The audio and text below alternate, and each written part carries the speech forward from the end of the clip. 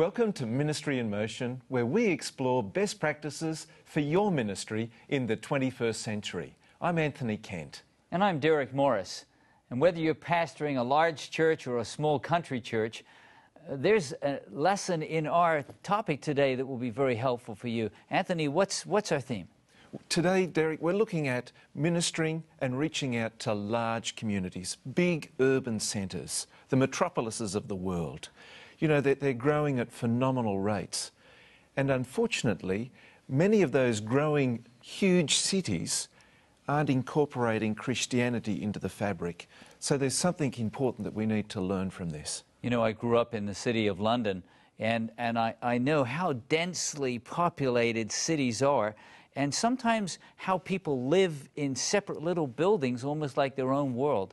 So learning how to reach out to people in those urban areas, that's really important. It is. And I'm delighted that we have a specialist who can come and lead us in our discussion, Gary Krause.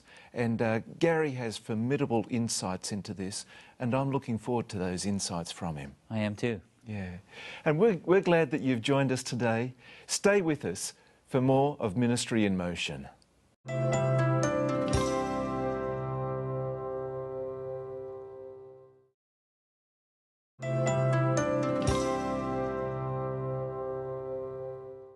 Welcome back to Ministry in Motion. Our guest today is Gary Krause, and we're exploring reaching out to large metropolises, the urban centres. Gary, thanks so much for joining us. My pleasure. Gary, why should we reach out to cities? Why should we spend time on them and not the villages? Well, I don't think it's a question of either or, but we have to face the fact that in 2007, the month of May to be exact, for the first time in world's history, more people were living in cities than in rural areas. That's extraordinary. So we now have had this huge migration into the cities. And at the same time, churches, Christian churches, have tended to move out of the cities. So most churches today are more rural churches, and I don't want to say that we've totally neglected the cities, but they are the mission fields. Yeah. Now, do you see this migration into the large cities as a temporary thing, or what do you see it as an ongoing thing? Oh, I think it's clearly an ongoing, growing thing. I mean, you look at Africa, for example. Back in 1940, there was one city with more than 1 million people.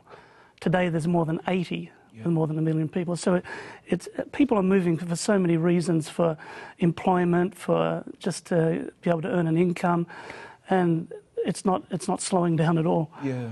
And you know, some of these cities are just frighteningly large, aren't they? Oh yeah. You know. Oh yeah. You go into these densely populated cities like Dhaka in Bangladesh. I mean, you just have such a range of people from different tribes, different socio-economic levels. It's just a very complex situation. Exactly.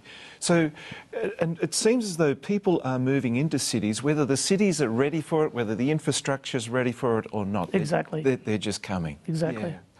So, when they're moving into cities, life is often difficult for these people? Yeah, they're in a period of transition. They're trying to find somewhere to live. I mean, obviously there's some people who move into cities like New York because they've got a great employment prospects. There are other people who just move in, they have nothing. They've got to start somewhere. So you have all sorts of problems with overcrowding, sanitation, just a whole long list of things like that. Exactly. China, for example, you know, they announced in January this year that for the first time in China, more people are now living in cities than out in the villages. Yeah. It's amazing, isn't it? It really is. So with these cities, how influential are these cities around the world? Are they just their own units, or are they exerting some influence that's beyond the boundaries of the cities? I think that the cities are the influence setters. They set the pace. You know, New York coughs and the world catches a cold because you have the thought leaders, you have the financial leaders, you have people in education, and they are leading the way in terms of social thinking, social behaviour. It really sounds like these large cities set the agenda for the rest of the planet. Definitely. Yeah. I mean, you go to somewhere like Los Angeles with the entertainment industry. I mean, their influence is going around the world. And I don't care which village you go to in Asia, there's going to be someone watching a Hollywood movie. Yeah, exactly. Now, biblically speaking, is there some sort of a mandate, is there some sort of indication from the biblical text that we should be doing something for cities? You know, I like to go back to the book of Jonah, and where God concludes and he turns to Jonah and said, should I not be concerned about this great city? Yeah. And, you know, we have the picture of Jesus crying over Jerusalem, you know. And we have this marvelous text in Jeremiah where God is talking to the exiles going to Babylon. And he says, when you go to Babylon, I want you to seek the shalom of the city. And shalom is a very rich Hebrew word meaning peace, welfare, prosperity. And he's saying to them, look, when you go to Babylon, don't keep yourself in some sort of a Jewish enclave separate from the people. I want you to actually be engaged in the city, be an influence for good, make a difference.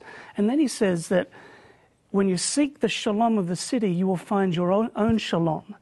So as we work for the city, for its prosperity, for its well-being, for its welfare, we ourselves will be blessed. And turning to the New Testament, the Apostle Paul visited many of those cities, and many of the New Testament books or epistles are named after the great cities of the ancient, like Romans, Rome, Ephesus, Ephesians, the book of Ephesians, Corinth. These were enormous cities, and it seems as though the apostles didn't ignore those and just did the village work around the edges of those cities.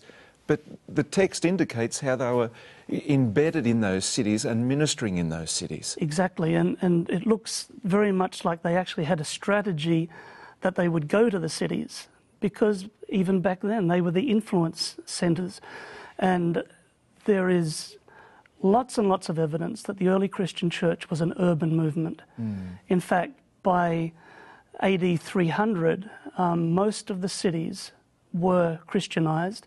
And in fact, the word pagan means of the country in the rural area. So the pagans were the people in the rural area, the Christians were in the cities. Completely the reverse. Reverse today. Yeah. Now, working in those large cities, what are some of the challenges that we encounter today? Why is it so tough? You know, there's a long list of factors. I mean, first of all, just the sheer size of the populations there. But then you have issues such as people are busier, people are better educated, there are so many different diversions and things to take people's attention. If, for example, someone goes to a village in rural India and comes in to do some sort of an evangelistic program, the whole town will turn up. It's the best show in town. It's probably the only show. It's the only show in town. And, you know, you see the phenomenal success of the Jesus film, for example, where thousands of people turn up.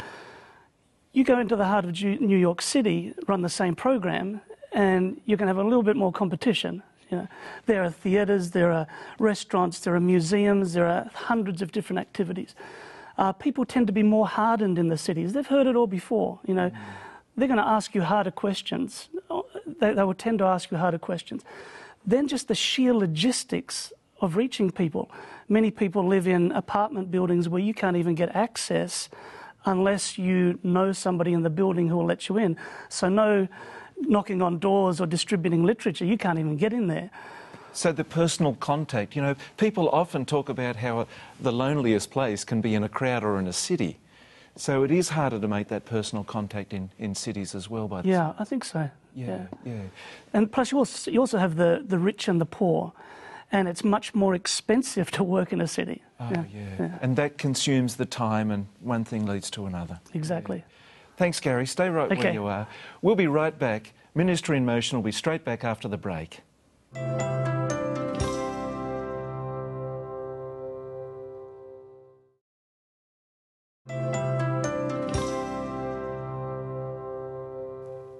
Welcome back. Our guest today is Gary Krause, and we're exploring reaching out to the large cities of the world. Gary, we looked in before the break at what the challenges are. Tell us, what are some of the best methods, effective methods, with reaching these enormous cities? You know, it seems that the Christian church has tried just about everything. There has been I don't want to say a reluctance, but there's been a hesitation regarding urban ministry because many people have seen the cities as a place of sinfulness, place of bad influences, a place that we go into, share the gospel, and then kind of run out where it's safe again. But what we're seeing is that effective ministry in urban areas requires long-term, on-the-ground, ongoing ministry.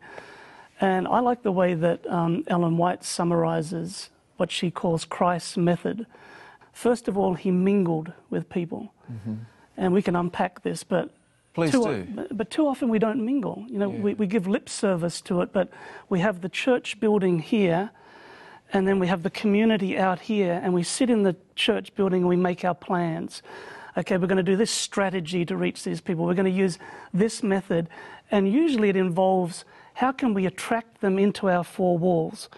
So we need to be friendlier people. We need to shake hands when people come in, make them feel welcome. We need to have better music. We need to have better preaching and make this place an attractive place for people to come. But you know what? In the cities, the people just keep walking past because they can get better music somewhere else. I mean, they get friendship in their own social network to a certain extent, but there's these four walls of the church that are such a barrier. They're a barrier culturally.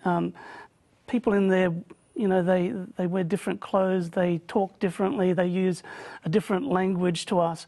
There's the barrier of those people in there are intolerant. All they ever do is criticize homosexuals.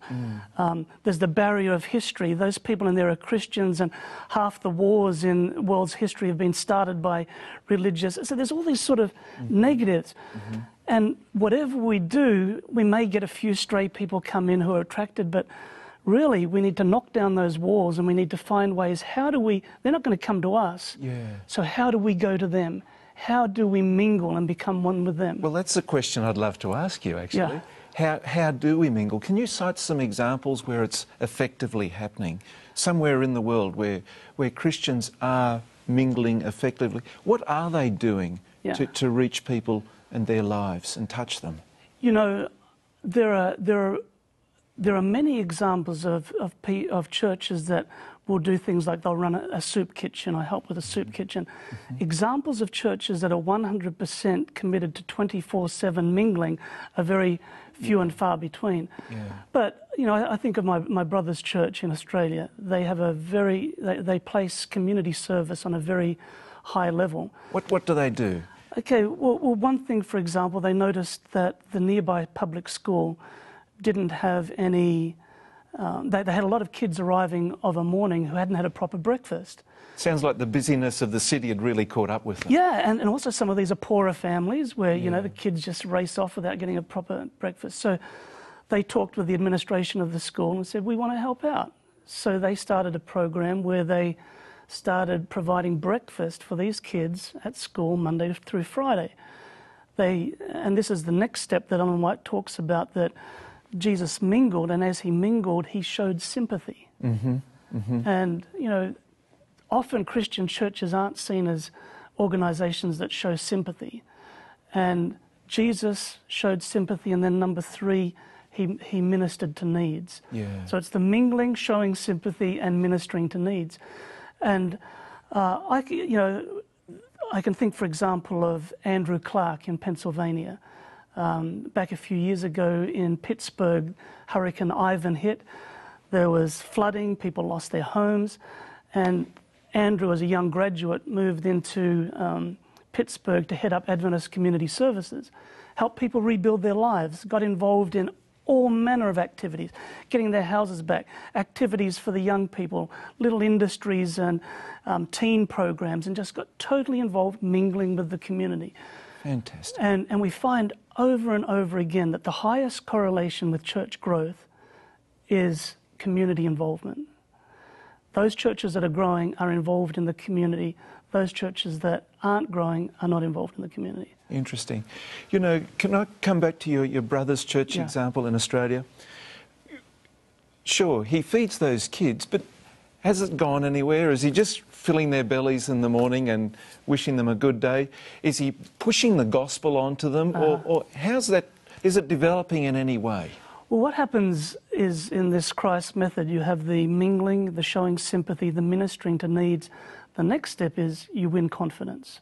Right. And that's crucial, that as a natural result of following Christ's method, people start to trust you. Yeah. And so I guess it was like 3 years down the track, the principal of that state school, public school, decided we need a chaplain. The school is growing, we need these kids to be cared for. In secular Australia? In secular Australia, public school, we need a chaplain. So she's sitting at a desk thinking, now where am I going to find a chaplain? Any guess where she went? Breakfast? Yeah. So she went to my brother's church, and now there is a young woman who is a member of my brother's church who's a full-time chaplain at the public school paid for by the Australian government. So she is there now mingling with the teachers and the kids in that community. But yeah, the winning confidence is then the platform for the last step, which is where Jesus says, follow me.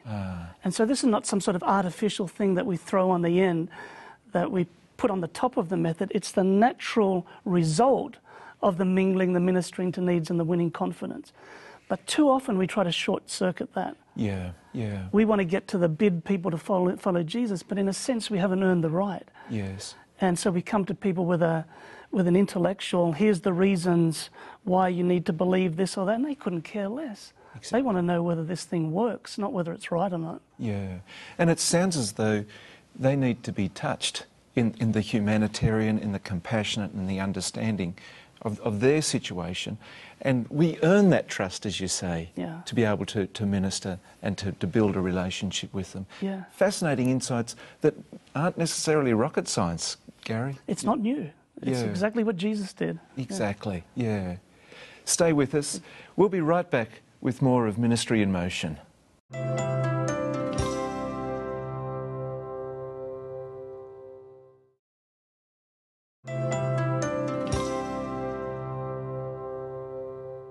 Welcome back to Ministry in Motion, where we're exploring how to reach out to those large cities.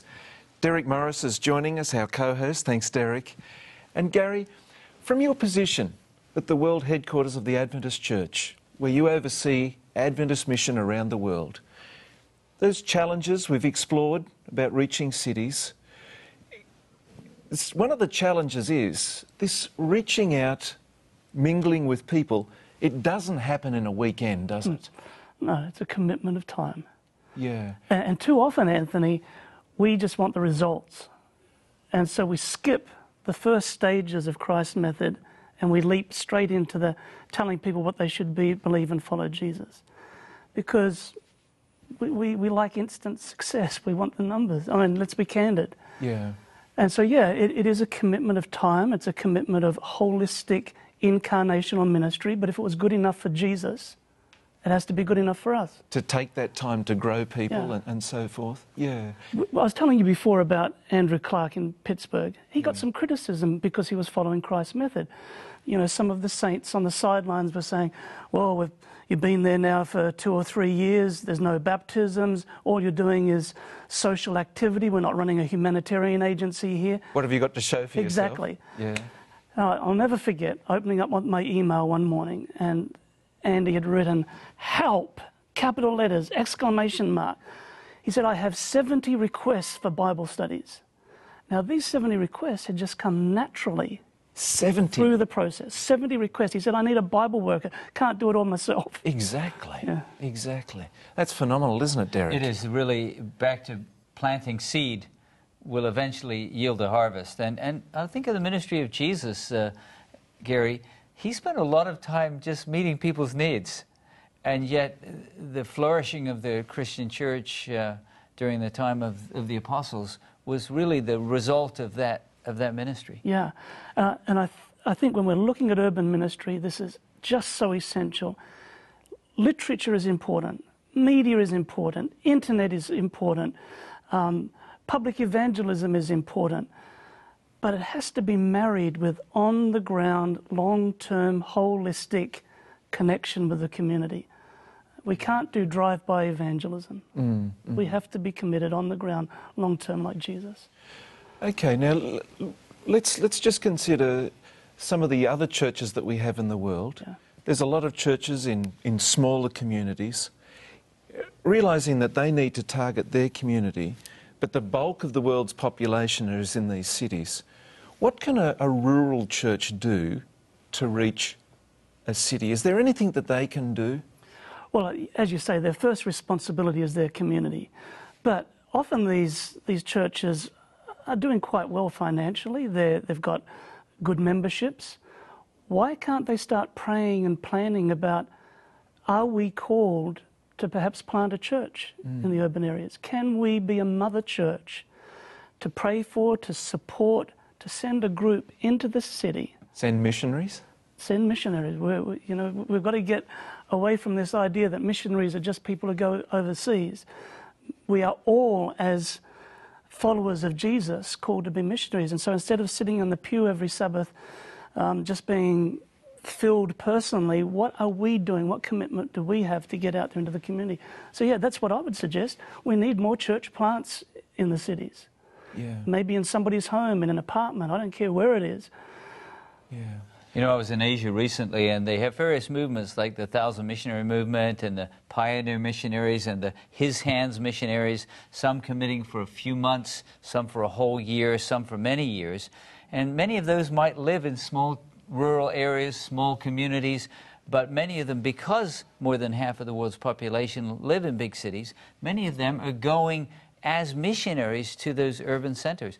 I think that's something that can make a difference. Yeah. The Pennsylvania Conference of the Seventh-day Adventist Church, just north of where we are here, they have a program in place where they're actually providing accommodation in the cities where young people can come in for like a year of their time and actually be an urban missionary.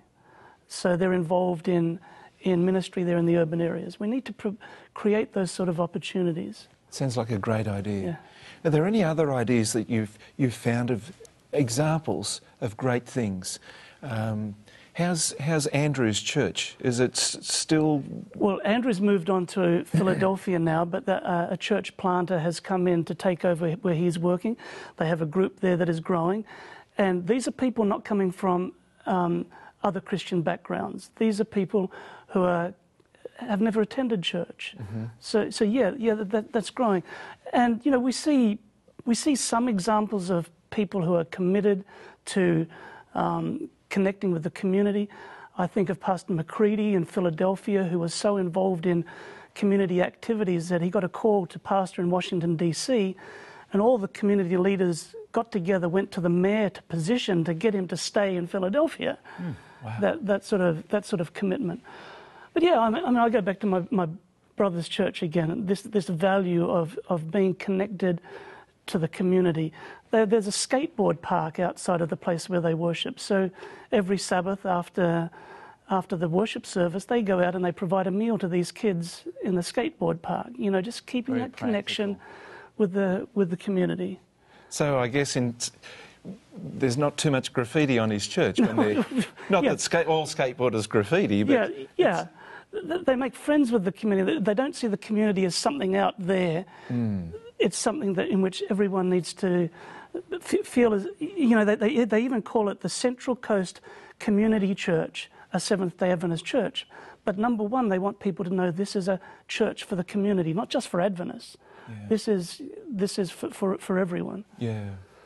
It's a remarkable thing that's happening in our world with this phenomenal growth and the opportunities that we have.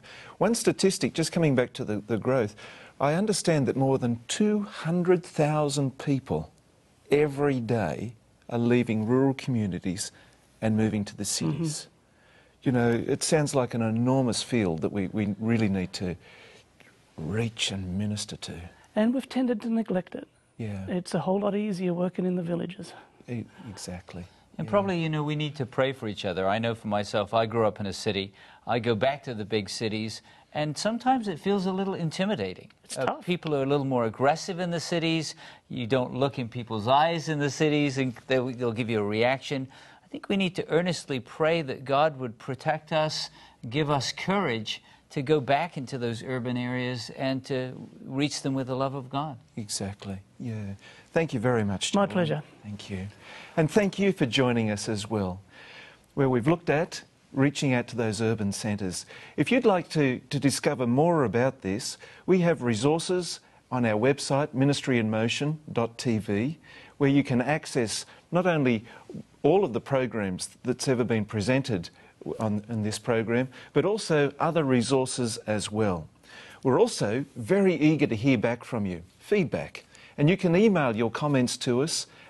The email address is feedback@ministryinmotion.tv. Share with us your ideas, guests that we could incorporate onto the program as well. We're eager to hear from you. But until our next program, we pray that God will bless you in your ministry.